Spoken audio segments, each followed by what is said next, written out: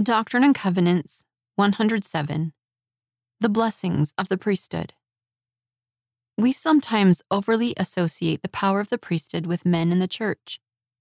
The priesthood is the power and authority of God, given for the salvation and blessing of all, men, women, and children.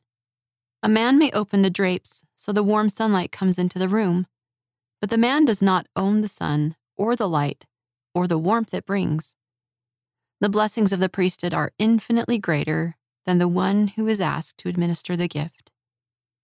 Elder Neil L. Anderson of the Quorum of the 12 Apostles, Power in the Priesthood, Ensign or Liahona, November 2013, page 92.